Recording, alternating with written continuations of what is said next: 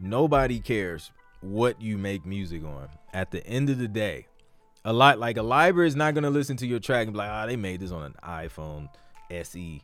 Like nobody's gonna know the difference. Like if you can make dope quality music on a phone, on an iPad, on a computer, on a whatever, like on some hardware, analog gear, on an MPC, they don't care. What matters is the quality, the mix.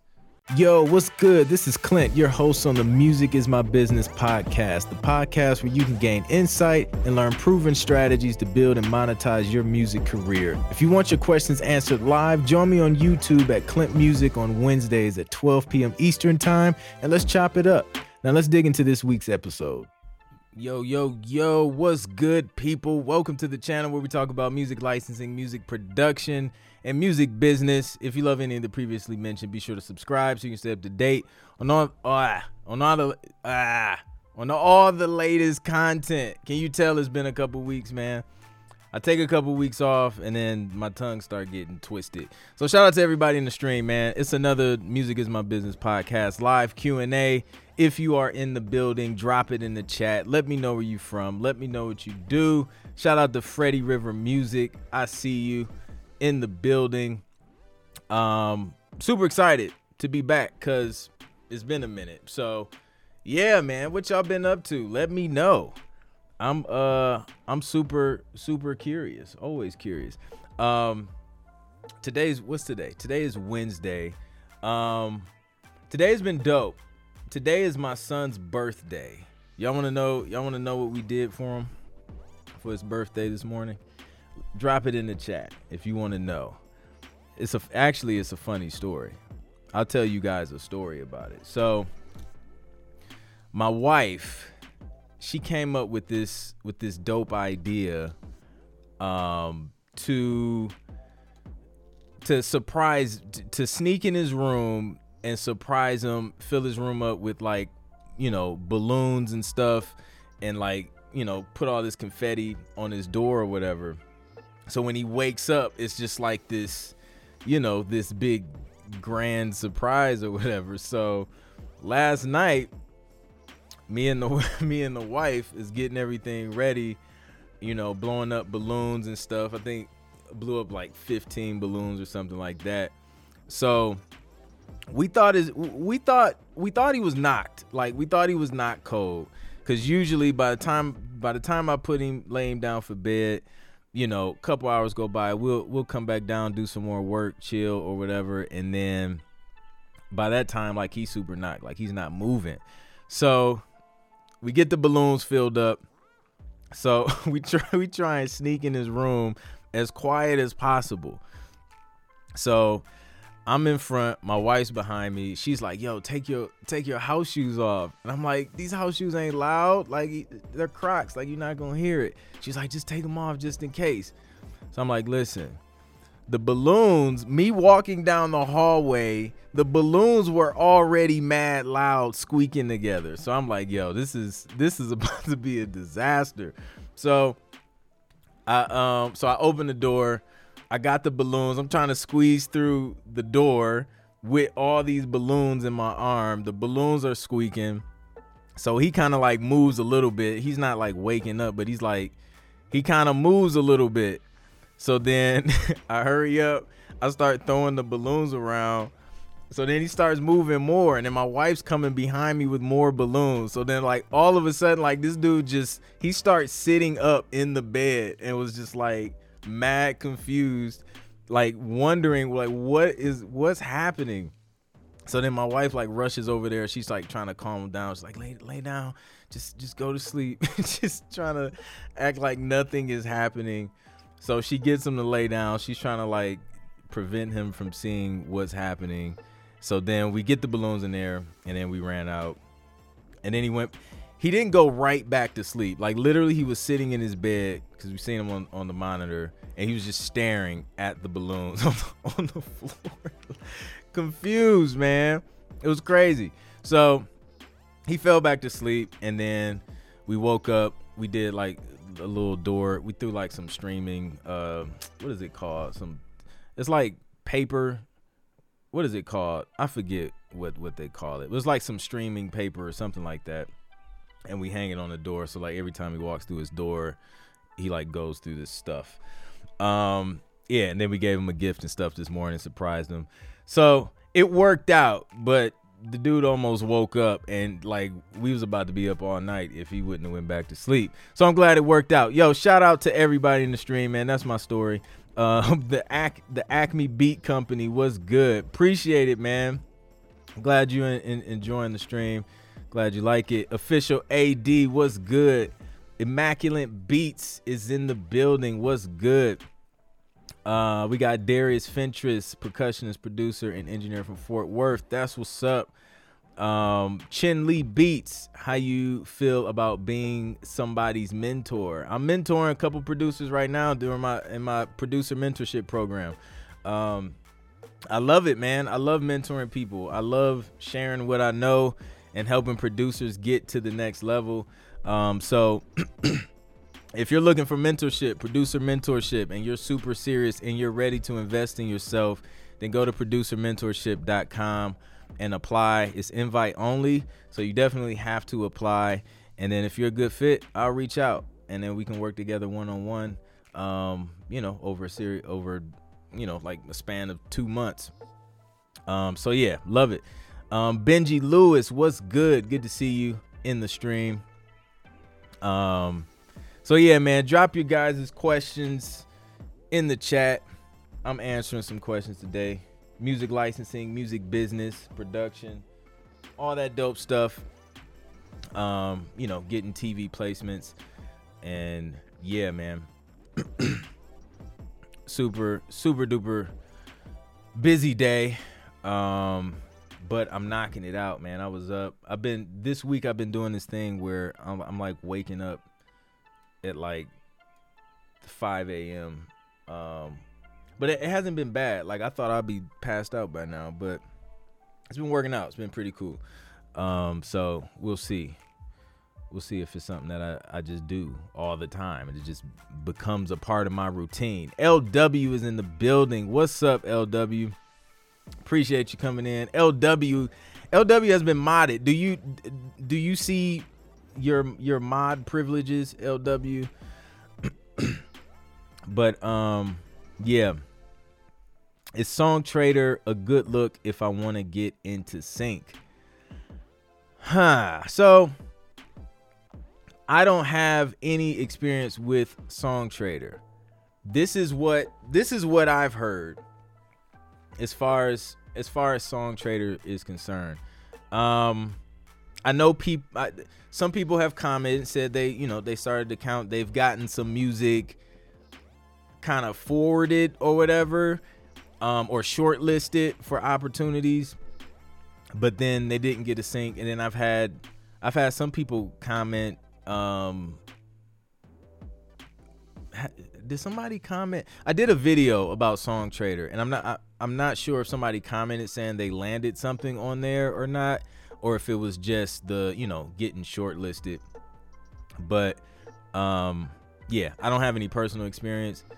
In my opinion, I don't know. Like I know they just raised a boatload of money, and that's what that video was about. They just raised a boatload of money, so I don't know like who their clients are. Like I don't know if they're going to directly to networks and ad agencies, or like I don't know what the situation is, or if they're just a middleman, and if you're paying fees per submission, or if you're just paying for a membership. I don't know. But I like to go direct as I can, or through a music library, because music libraries, they're not going to charge you anything, to be in the library. And then, they do their work, and then everybody gets paid at the end of the day without, having to dish out money up front. So yeah. But they actually, Song Trader legit commented on that video, and it was just like, yeah, we've gotten placements for many people. So, I believe they're a legit company. Just depends on which route you want to go. Chin Lee Beats, how do you go about dealing with back ends? I don't like that they changed. My text is blue. I don't really like the blue text for the chat. I'm gonna change it as soon as I figure out how. But so back ends, you have to be registered with a pro. So if you're in the States, that's BMI, ASCAP, CSAC. I think there's some other new one that's around that people mention sometimes. If you're in Canada, SOCAN. If you're in the UK, PRS. Depending on which country you're in, they have different ones. But you cannot collect back-end royalties unless you are registered with one of those companies. So what happens is when you're going through the process of getting your music, signed to a music library, right? They're going to ask you for that performing rights organization information. And then once they sign your music, they register that music on your behalf with that organization. So the licensing company or the music library becomes the publisher. You keep your writer share of royalties. They keep the publisher share of royalties, back-end royalties. And then, once you get something placed, the whoever's in charge of submitting cue sheets for that TV show or whatever, they submit that cue sheet to your pro, and then they match everything up. Oh, Chin Lee Beats got some stuff placed on Keeping Up with the Kardashians. Let's pay them some royalties. And then, a few quarters later, you'll get those back-end payments directly from your performing rights organization. So that's how that works. Michael Connor Music, what's good? Is there capacity in a TV show for instrumental composition cues that the show's composer didn't compose? Oh, absolutely. Like, man, composers, dude, like, they'll do, if it's something that's like, it's kind of a mixture of score and other stuff, like they'll score some parts, but then there's other parts where they'll kind of play the role of like music supervisor sometimes, or there'll be another music supervisor in addition to a composer, and then they'll just kind of place already made music and instrumental. So yeah, absolutely. There's situations where there's both. I worked on a show. It was a pilot, and I was working with the composer of that show, and it was a combination of, composing music to picture and placing like already pre-made music where it fits. So yeah, there's definitely opportunities for that, for sure. That's a good question. LW, I do, thanks for the upgrade. Dope, no problem. Appreciate you. Cool Guy 91. Is it a smart move to find space for a recording studio if you don't have clients? My neighbors are complaining about the noise I'm making in my apartment from production I'm doing. I have been there. Listen, I've had the cops called on me for like producing music in my it was a loft when I first moved here, and it was like side by side lofts, and somebody, and I knew it. What, like, I asked them, I was like, who called? Because like it has to be either this person or this person. I know this person's mad cool because we already talked about this. Like, just come have a conversation with me. I'll turn it down after a certain time. Let me know when you sleep, and I'll work around your schedule because these beats ain't gonna stop. But do I think it's a smart move to find and build out a recording studio? No, not if you don't have clients. Like, and the reason why I say no, especially like if you don't have a plan, like that's gonna, you're immediately jumping into overhead before you're even making income from clients. So this is what I would do.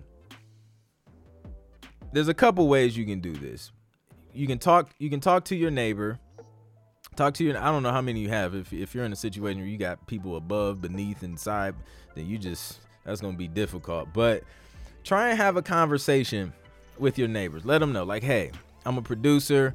This is what I do. This is, I'm a producer. I make music. I have to do this for my clients or whatever. I realize, and I want to be considerate that, it comes through the walls, right? So like, is there a time where we can work out to where it's not going to bother you as much? Or like, is there a certain time where you want me to cut it off? Because, if you got time during the day, this is what I used to do. I would do all my mixing, and like my mixing where I need my monitors, speakers and stuff like that. And I would do that during the day, during the times where people don't really care about noise. And then at night, when it start to get quiet, 9-10 p.m., whatever, that's when I would throw my headphones on, and then I would just create ideas, and then or structure stuff out, and things like that, or just do admin work. That way you're still getting something done. You're at least getting ideas out, and then you can just mix them in the morning or, during the day or whenever you have time. And it helps when you have the conversation and they kind of understand it. They understand that you're not just blasting music for the sake of entertainment. Like, it's actually a part of what you do. As a producer, they may be more understanding, and then you could cut down on the cops being called on you. So that's one way. Second way is, if you want to do the production studio route, which it could be dope, right? Because now you can bring in clientele, you can monetize that. But what I would do is I would start advertising and seeing if there's interest for a studio in your area or something, and try and like create some type of email list or wait list of people who are ready to purchase studio time, and just put your fillers out there and see if there's even interest, and see if you can kind of pre-sell it in a way before you actually step out there and invest money into getting a studio space. So there's a couple options. Hopefully that helps. Do music supervisors look for instrument compositions, or just leave that to the composers? It depends on the situation. Yo, if you're serious about your music business, then you should know how important it is to have an email list so you can stay in touch with your fans, your followers, and customers. The problem is, a lot of these email services charge you more and more the more subscribers subscribe to your list. Well, I found a solution, and it's called Flowdesk, and you get unlimited subscribers for one price. And that price, it's not even $40. Like, it's mad cheap, yo. You get automatic list cleaning. It's a simple, easy to use platform that makes it easy to send out email campaigns, and it's all for one fee every month. The same fee. You just keep paying the same price, no matter how many subscribers you get. So listen, today I want to give you 50% off your subscription to Flowdesk. Just go to clintproductions.com/Flowdesk. That's clintproductions.com/FLODESK. Once again, that's clintproductions.com/Flowdesk. Flow without the W, just FLO. Now go build that email list. Back to the show. Here we go. Ecamm, back at it again. But it depends on the situation. To answer this question, do music supervisors look for instrument compositions, or just leave that to the composer? Some composers are more hands-on and dealing with all of that. And then sometimes they work as a team. You got the composer, and then you got the music supervisor, kind of bringing in music that can be used as well. So, indeed. What's up, Wes Laylock from Ontario? Is disco the best way to keep my catalog ready for music managers? Man, I think so. Like, it's clean. It's clean, man. Especially if you're dealing with managers and stuff like that in a catalog, a decent catalog of music. It just makes it easier. You can quickly create playlists and things like that from your existing catalog of music. So, yeah. What's good, Broadway Blake? Good to see you, man. So basically, as an artist, just apply to more than one library. Yeah, absolutely. Listen, like you can apply to as many libraries as you want, as you can physically work with. And I recommend that, especially if you're starting out, because over time it'll kind of narrow out and you'll end up working with like a handful, but you gotta put those numbers up to find the good ones that work for you, you know? So the more you reach out to, the more you increase your chances of actually getting a licensing deal, which ultimately increases your chances of getting more TV placements. And then once you figure out which ones are working for you, then you can, then you can decide you want to send more music to, a specific library.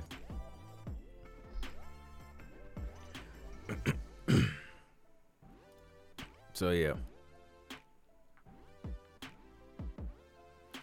What's your advice for a producer, songwriter to get direct access to music supervisors or TV production studios? Another good question. So what I would do if you're trying to get direct to a music supervisor, IMDb is going to be your friend. IMDb, you can search a movie, you can search a show, go to the music department, and I walk you through exactly how to do this in my Road to 10 Placements course. But you find them and then you start stalking people on the internet. Like, it sounds funny, but I'm dead serious. Like, you virtually start stalking them.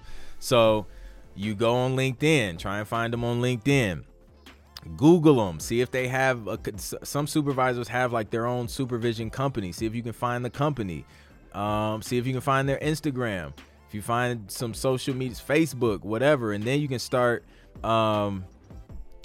interacting with them, and just kind of engaging with them, not being super duper like thirsty, you know what I'm saying? Because that's a good way to mess up a relationship, but just be genuine and just engage in their content. If they post something interesting, if you find out something interesting about them, share that with them. If it's something that you feel like may give them value, you can share that with them. Just different things to, oh boy, look at that. Different things to help you stand out when you do finally reach out to them. So yeah, that would be my recommendation if you're trying to get, direct connects to, to music supervisors and things like that. I am currently editing this color because I don't really like it. But now, hold on. There we go. All right, that's better. So yeah. But good question.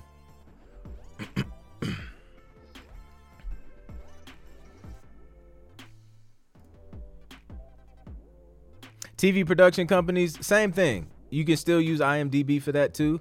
Because they'll say like, the production company, and then you can start researching, reaching out to them, and call the numbers, and just like, yo, like, I supply music, would like to become a vendor, and then see what happens.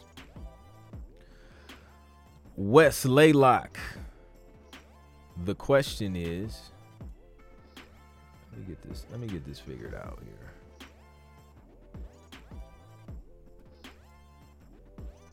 Is there a right number of tracks to pitch regarding getting into exclusive libraries? I like 5. The number 5 is okay with me. Because I feel like 5 is like a good number. 5 is like a good number to where it's not overwhelming. And it gives them a good idea of, the quality of music that you can produce.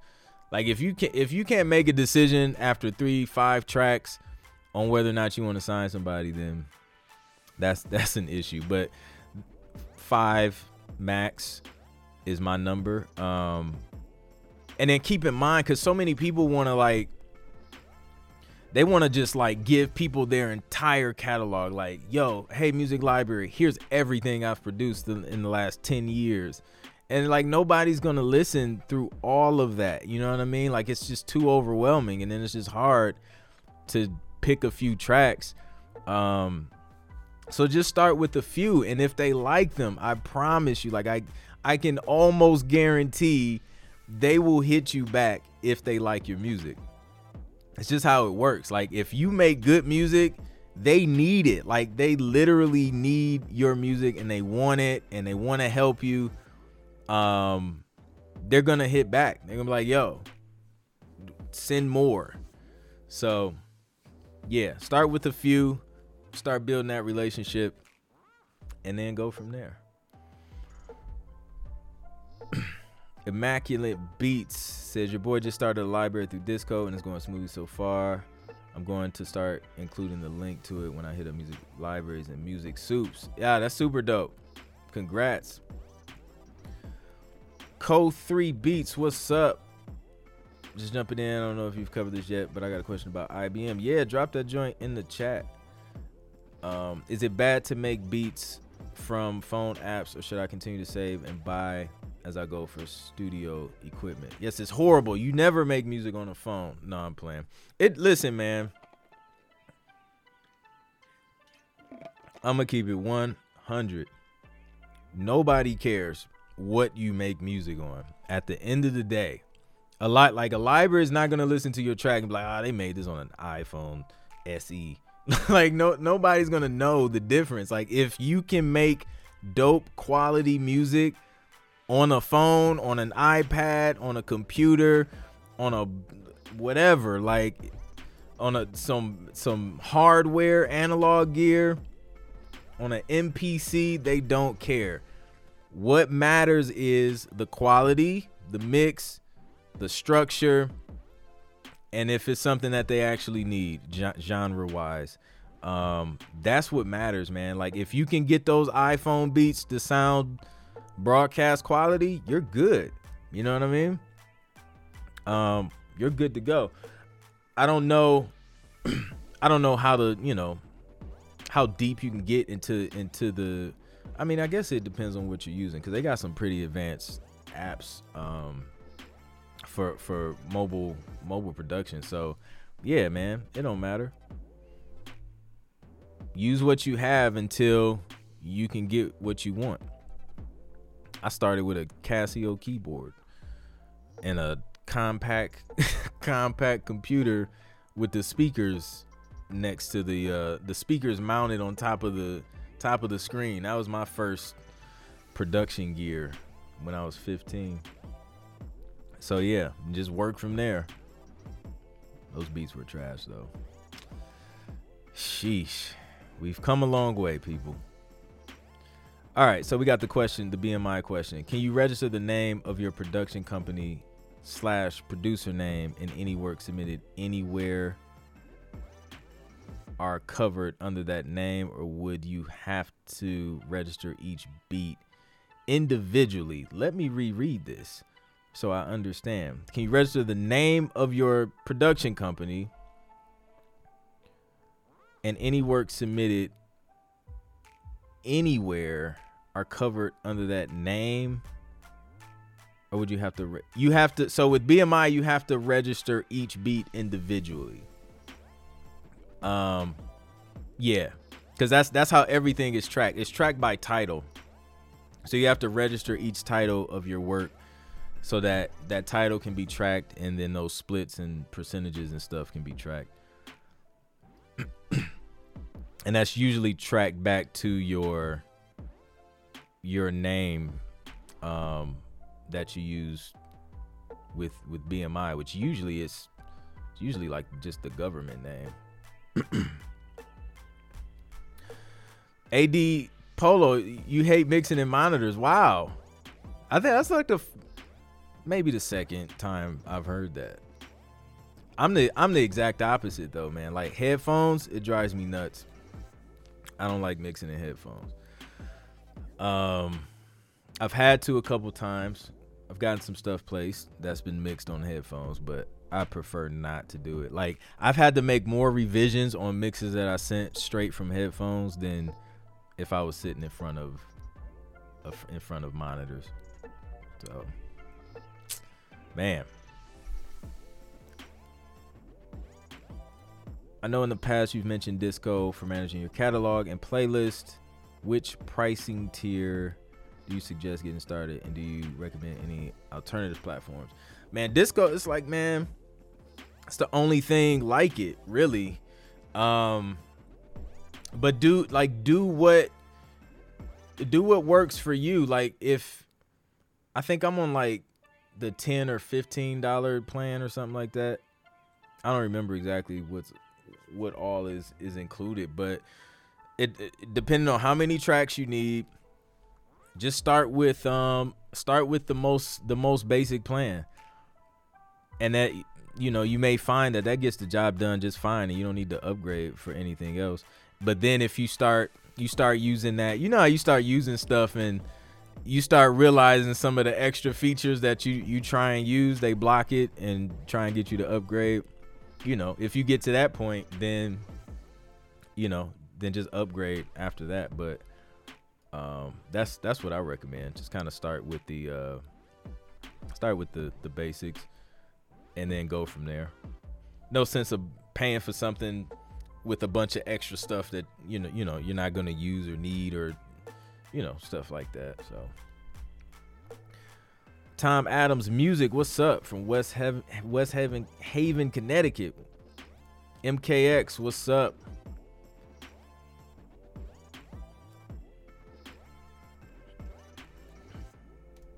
So you don't need a publisher for admin. The licensed library becomes the publisher. Exactly. The library becomes the publisher. So yeah, they pretty much, anything having to do with the tracks that they sign, they'll collect that. And then, pay it out to you, or you'll get paid as far as royalties, performance royalties, you'll get paid directly through your pro. But yeah, a library essentially takes the role of a publisher. What's up, Creative? Good to see you, man. She Makes Fire, what's up? Appreciate everything you do. Are artist websites still relevant, or has social media replaced that need? I mean, they're relevant. I think you can do a lot without having a website. I guess it depends on what you're doing, but I never want to just like 100% rely on social media, man, because you don't control it. If you have your own website, you got your domain and everything, you can control that. You can control what you put up there. You take down, you can change it, update it. You know what I mean? Like, if you want people to go there to build your email list, like, there's just flexibility that you have with a website. But yeah, I say have both. Obviously, you got to be on social media, but man, there's people out here killing it, just not even using a website. So it really depends on your goals, what you're trying to do. But I recommend at least having a website, so when have something to show up when people are Googling you and searching for you. Stalking is research. It is, man. Stalking is research. I think I've asked this before, but which is better, DistroKid or United Masters? I'm currently with TuneCore, but looking for something that will benefit me more. Go with DistroKid. I like DistroKid. It's better. I think DistroKid is like, they're knocking it out the park as far as features that you can use to promote your music, to share it. They have like just dope graphics and stuff that you can use to help promote it. But yeah, man, I say go with DistroKid. Way more tools than United Masters. Yeah, DistroKid. Shout out to DistroKid. It's the carpenter, not the hammer. I feel it, man. That's a fact. It's all about how you use it, man. Do I need to change my pro if I move to a different country? I'm from England and with PRS, but Canada has been my home for 12 years. That's a good question. I feel like that's like, I don't know. Honestly, if you move in another country, I guess it depends on where you have citizenship. Because I know, for example, I was working with a musician and we did some tracks, but his citizenship status was a little bit different. Like, so it was a different tax form that he had to fill out when working with a library that we were working with. Which means, what does this have to do with the pro? I lost my thought. So if you're a citizen in a country, then, or is it a territory thing? I don't know. Cause I just confused myself talking it out.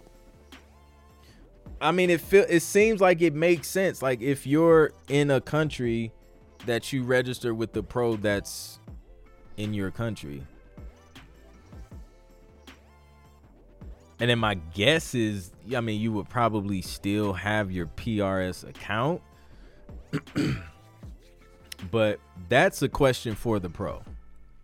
Ask PRS, hit them up, or ask the pro in Canada. They'll let you know, because I don't. That's the first time I've seen that question. That's a very interesting question. I'm curious. If you find out, like, come back to this joint and let me know so I can help other people. No doubt. What's good, B. Scott Music? Appreciate you dropping in. Should producers focus on getting full songs recorded or submitting instrumentals only is fine? I've heard mixed responses on this. Completely up to you. It's really it's a personal preference. You can focus on full songs. You can focus on instrumentals. You can do a combination of both. I do a combination of both, but it's really, like, literally, it's really up to you, man. Like, you can go either way.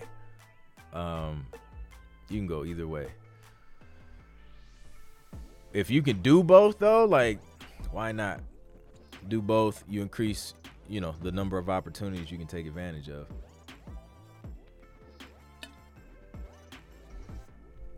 Prince Made Productions, what's up? Have you ever been placed on any big picture movies, films via any of your current libraries you are partnered with or on your own? I wouldn't say big picture movie. No, not yet. The biggest movie, at least like a movie that's had, a decent cast, was Napoli Ever After. I did that on my own. I was a publisher in that situation. I did another film, which I don't even remember the name of that joint, and I didn't even see it, but it came out like on streaming platforms. So that Napoli Ever After, like, that came out on Netflix, but it had like Sanaa Lathan and some other people in there. So it was a really good movie. But no, that was probably the biggest as far as movies. I've done some stuff placed on some other like indie films and things like that, but that was probably like the biggest one.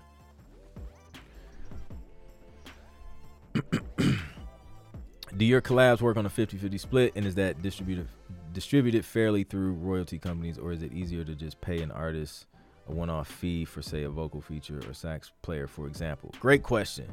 Let's break it down. So this is how I usually do it. If it's a musician, say a bass player, it depends. Say it's a bass player or guitar.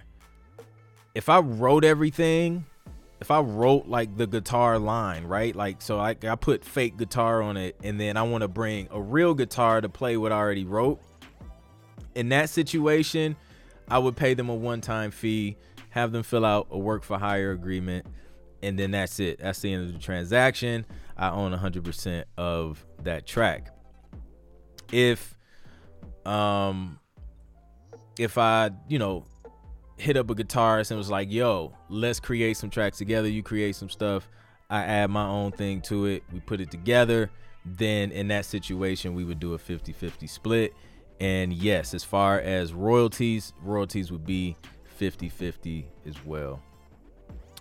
As far as artists / songwriters, if it's the same way, like if I wrote the whole song and produced it, and I'm just having somebody come and reference the track because their voice sounds better than my voice, then I'll just pay them a fee. And again, it depends, you know what I'm saying? Like, if I don't have anything to pay them up front, then, you may be able to negotiate a percentage or something like that. Just depends on who it is, depends on the situation. And then, of course, if they're writing, then they're going to get their percentage. So if somebody's writing the song, I'm producing the song, we splitting that joint 50-50. So that's how I do it.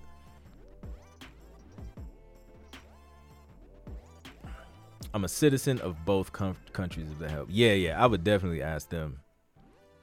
It's double citizenship. That would be cool to see, though. Like, I wonder how you would, like, I guess you just pick one. Like, I want this one to be here, tracked in Canada, or they all communicate, so it'll all end up coming back to you anyway. But yeah, there's tons of opportunities in the sync world. That's a fact, creative, for sure. You already know. I'm with ASCAP as a publisher. Is that a good thing or bad thing? I have my own website and I am with DistroKid. If I get a placement, will they contact my company or DistroKid? Excuse me. There's like a lot of different variables there. With everything in this question. So, you being a publisher with ASCAP, I mean, that's a good thing. It's not a bad thing. You have that set up in case a direct situation happens, right? So there's like different things that can happen within all of this. Like, if you're working with the library, you're not gonna even use the publisher account with ASCAP when they register your tracks. So it's not gonna be applicable for that situation. You would use it if you were working, say, with a music supervisor and you're keeping everything, publishing and writers and all that stuff. If you got a placement through a library, when you sign that agreement with the library, you're signing the agreement so that the music is pre-cleared and then they can say yes on anything that gets placed. So most times you probably won't even hear about the placement when it actually happens. Like, by the time you hear about it, it's probably already aired or whatever. If you're working directly with the supervisor, you may, they will let you know, because you have to sign off on the paperwork because they're doing everything through you as the publisher and writer, and copyright owner and all that stuff. So yeah, those are like the different situations that can help from that. But no, they're not gonna contact DistroKid, because DistroKid isn't a publisher. DistroKid has like no rights to your music, copyright, or anything. They're literally just the people who upload the music and distribute it on streaming platforms, and then they'll collect mechanicals as far as streaming and sales of, of that music. And then that's it. So hopefully that makes sense. Producers, if you're looking to take your music production business to the next level, then I want to invite you to apply for my producer mentorship program. During this one-on-one mentorship, I'm going to show you strategies and principles you can use to start, grow, and scale your music production business. So if you're making less than $1,000 per month in your production business and you want to scale that up to make more, or you may just want to get your music placed in TV and film and just have a coach guide you along that process to your first music licensing deal, I can help you with that as well. Now, I only work with a select number of producers each month, so if you want to get one of those slots, make sure you go to producermentorship.com to apply. And if you're a good fit, I'll be sure to reach out to you when another slot opens up. To apply, go to producermentorship.com. That's producermentorship.com. Last time, producermentorship.com. Now let's get back to the show. Prince Made Productions. BMI asking if I'm a DBA or a division. A division? What do they mean, a division? I currently have an S corp. What should I choose? What if you have an S corp? I don't know what division means. I don't know what that means. So I don't know if I'm answering it right because I don't understand that. I know corporations, like when you fill out a W-9 form, you have the option to use your personal name and your social security number. And then you have the option to be a a disregarded entity, such as, a LLC, S corp, C corp, or corporation, whatever. Because you can be an LLC taxed as an S corp or C corp or whatever. But yeah, do you have a DBA? Are you doing a DBA? I just signed up. If you're a writer, just use your name. Use your regular name. Like, you don't have to have a DBA or anything. Or if you want to be a disregarded entity, then you put that. But I think there's like some extra steps to do for that stuff. So I'm not sure. Yeah, absolutely, man. They have some dope music on there.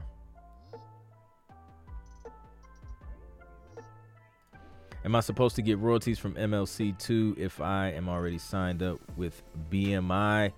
So MLC is like a separate thing as far as collection is concerned. So you don't get like MLC through BMI. Like, you got to go through the, what MLC has all set up in order to do that. Details on that, I don't know if you guys caught the podcast episode I did with Tammy Latrell, but go back and watch that or listen to it if you're listening on on your podcast platform audio version. But go back and listen to that episode, how to collect all your royalties with Tammy Latrell. She breaks that down and how you can make sure you're collecting from the MLC as well. Or just hit her company up, the Mezzo Agency, directly, and they'll walk you through all of that.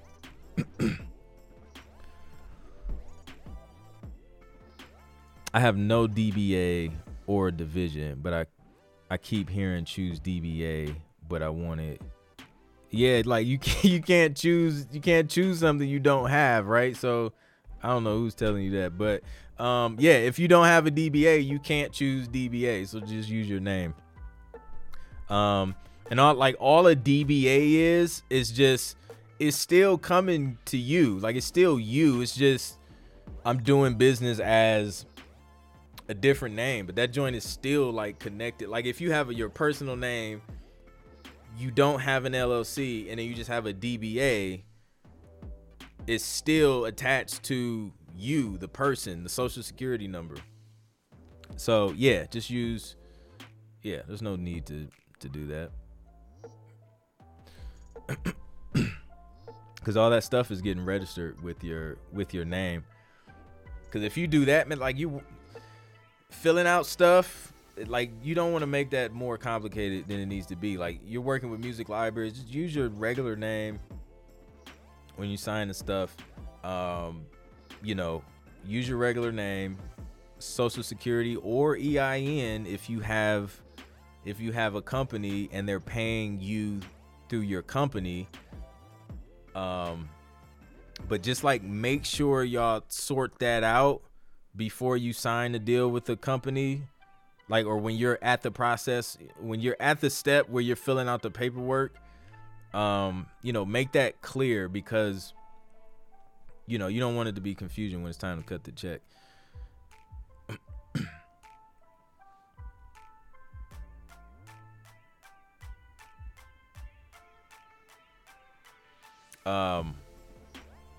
Yeah, let me see if I can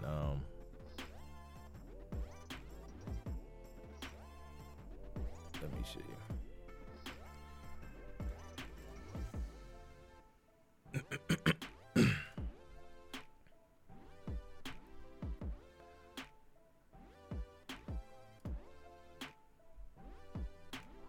I want to make sure I'm spelling it right.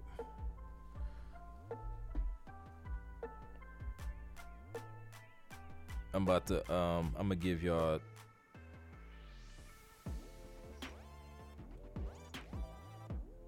here we go. I'll give you the IG so you'll know. Like everything is pretty much linked from there. You can go from there.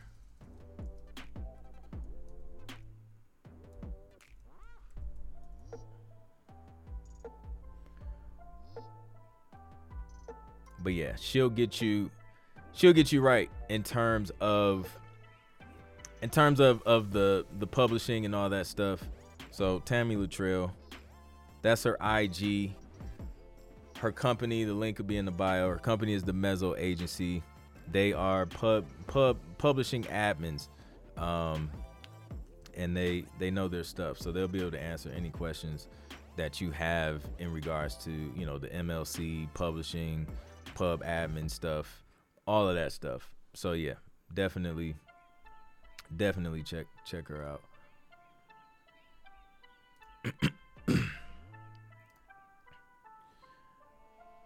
Should I take down my submissions from other music libraries if they get licensed through one? This is a great question. So I'm gonna tell you guys how I approach this. So when you're in the pitching phase in this music licensing space or whatever, right? You haven't done any paperwork or anything, and you're just pitching. You can send that same playlist to as many companies as you want, to somebody, you know, put some paperwork in front of you, y'all sign off on something. It ain't official until the ink dry. So you can do that. Now, once a company signs a track on that playlist, it would be wise to go ahead and take that track off of that submission playlist and kind of rotate things out once those tracks are signed. And this is why.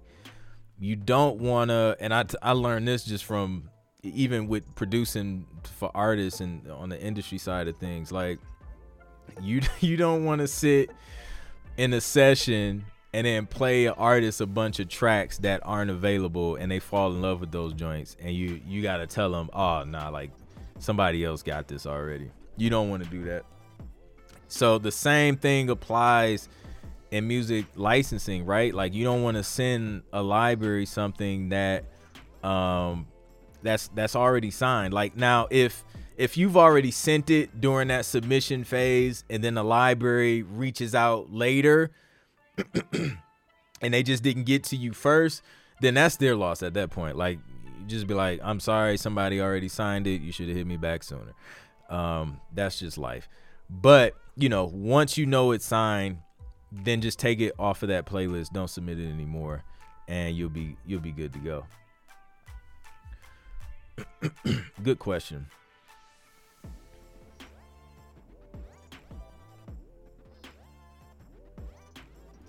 I plan on going to the music director instead of using a music library. The thing is, BMI had that question after I put in my company's name and EIN number. The DBA and division question was required. Oh, okay. Yeah. That's where, yeah, things start getting weird after that.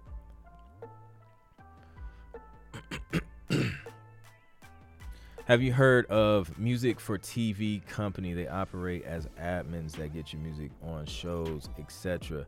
I've heard of it. I've seen a couple posts like a couple years ago, but I don't know. Like, I don't know any details or anything like that about them. Has anybody else? Just drop it in the chat. Let Boom J know your experience with the company name Music for TV.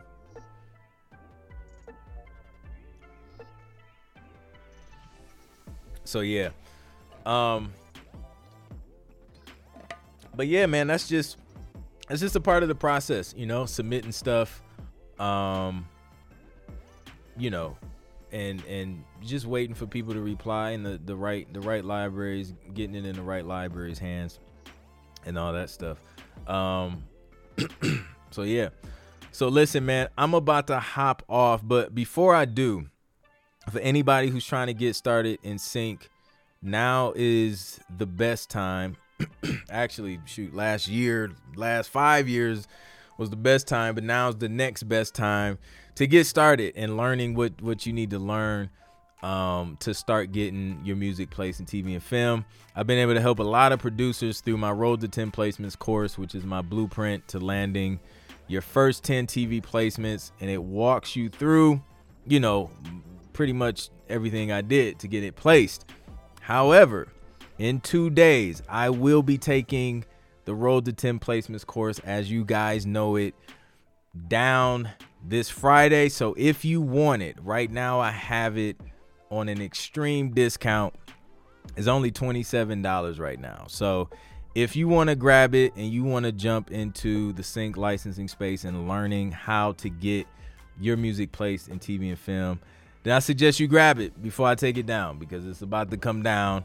So take advantage of it. But shout out to all the producers, man, who have gotten their first licensing deals, who have gotten like their first TV placement, multiple TV placements. I know some producers got hundreds of TV placements because they took the information in the course and they applied it. You know what I mean? Like, so it's super duper exciting to see that and to see people implement it.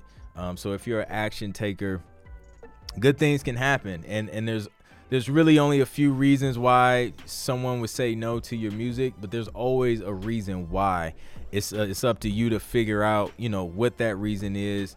You know, I do these Q&As so that you can come back and ask questions and, you know, get unstuck and all that stuff. So yeah, so that's it. So if you want to get your hands on that course before I take it down in a couple days, to just go to this website, clintproductions.com/link in bio. It's the first button at the top. Click it, download it, and get your knowledge game up. Yo, like, I heard something super interesting, by the way.